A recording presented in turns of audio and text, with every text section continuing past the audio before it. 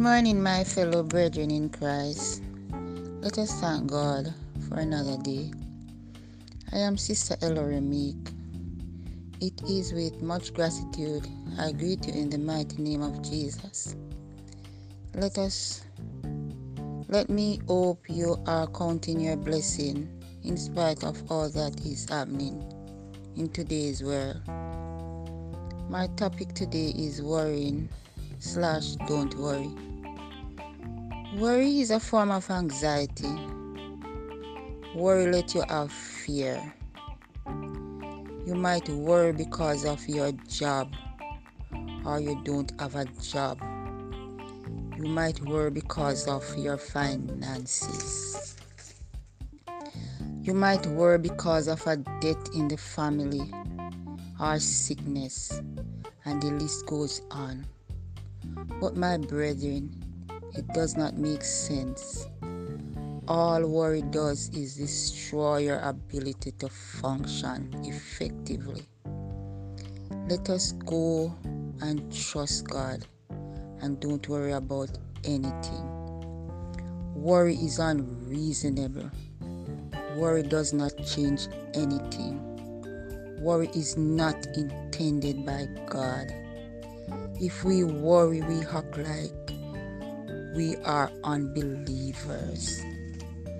We all have values. Let us pray.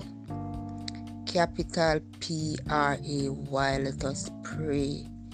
If you find yourself worrying, we can read a book, do a little gardening, look around us on the outside and enjoy the nature of God's wonderful creation. Every day you wake up, thank Him as the day progresses. Bless Him continuously. Give God every place in your life. Give God first place in your life, and no worry will come nigh you. Live today. Don't worry about tomorrow. Don't worry about yesterday. Cast all your cares on Him. He cared for you.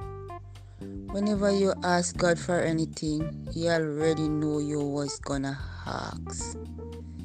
It is said in God's word, Philippians 4 verse 6-7.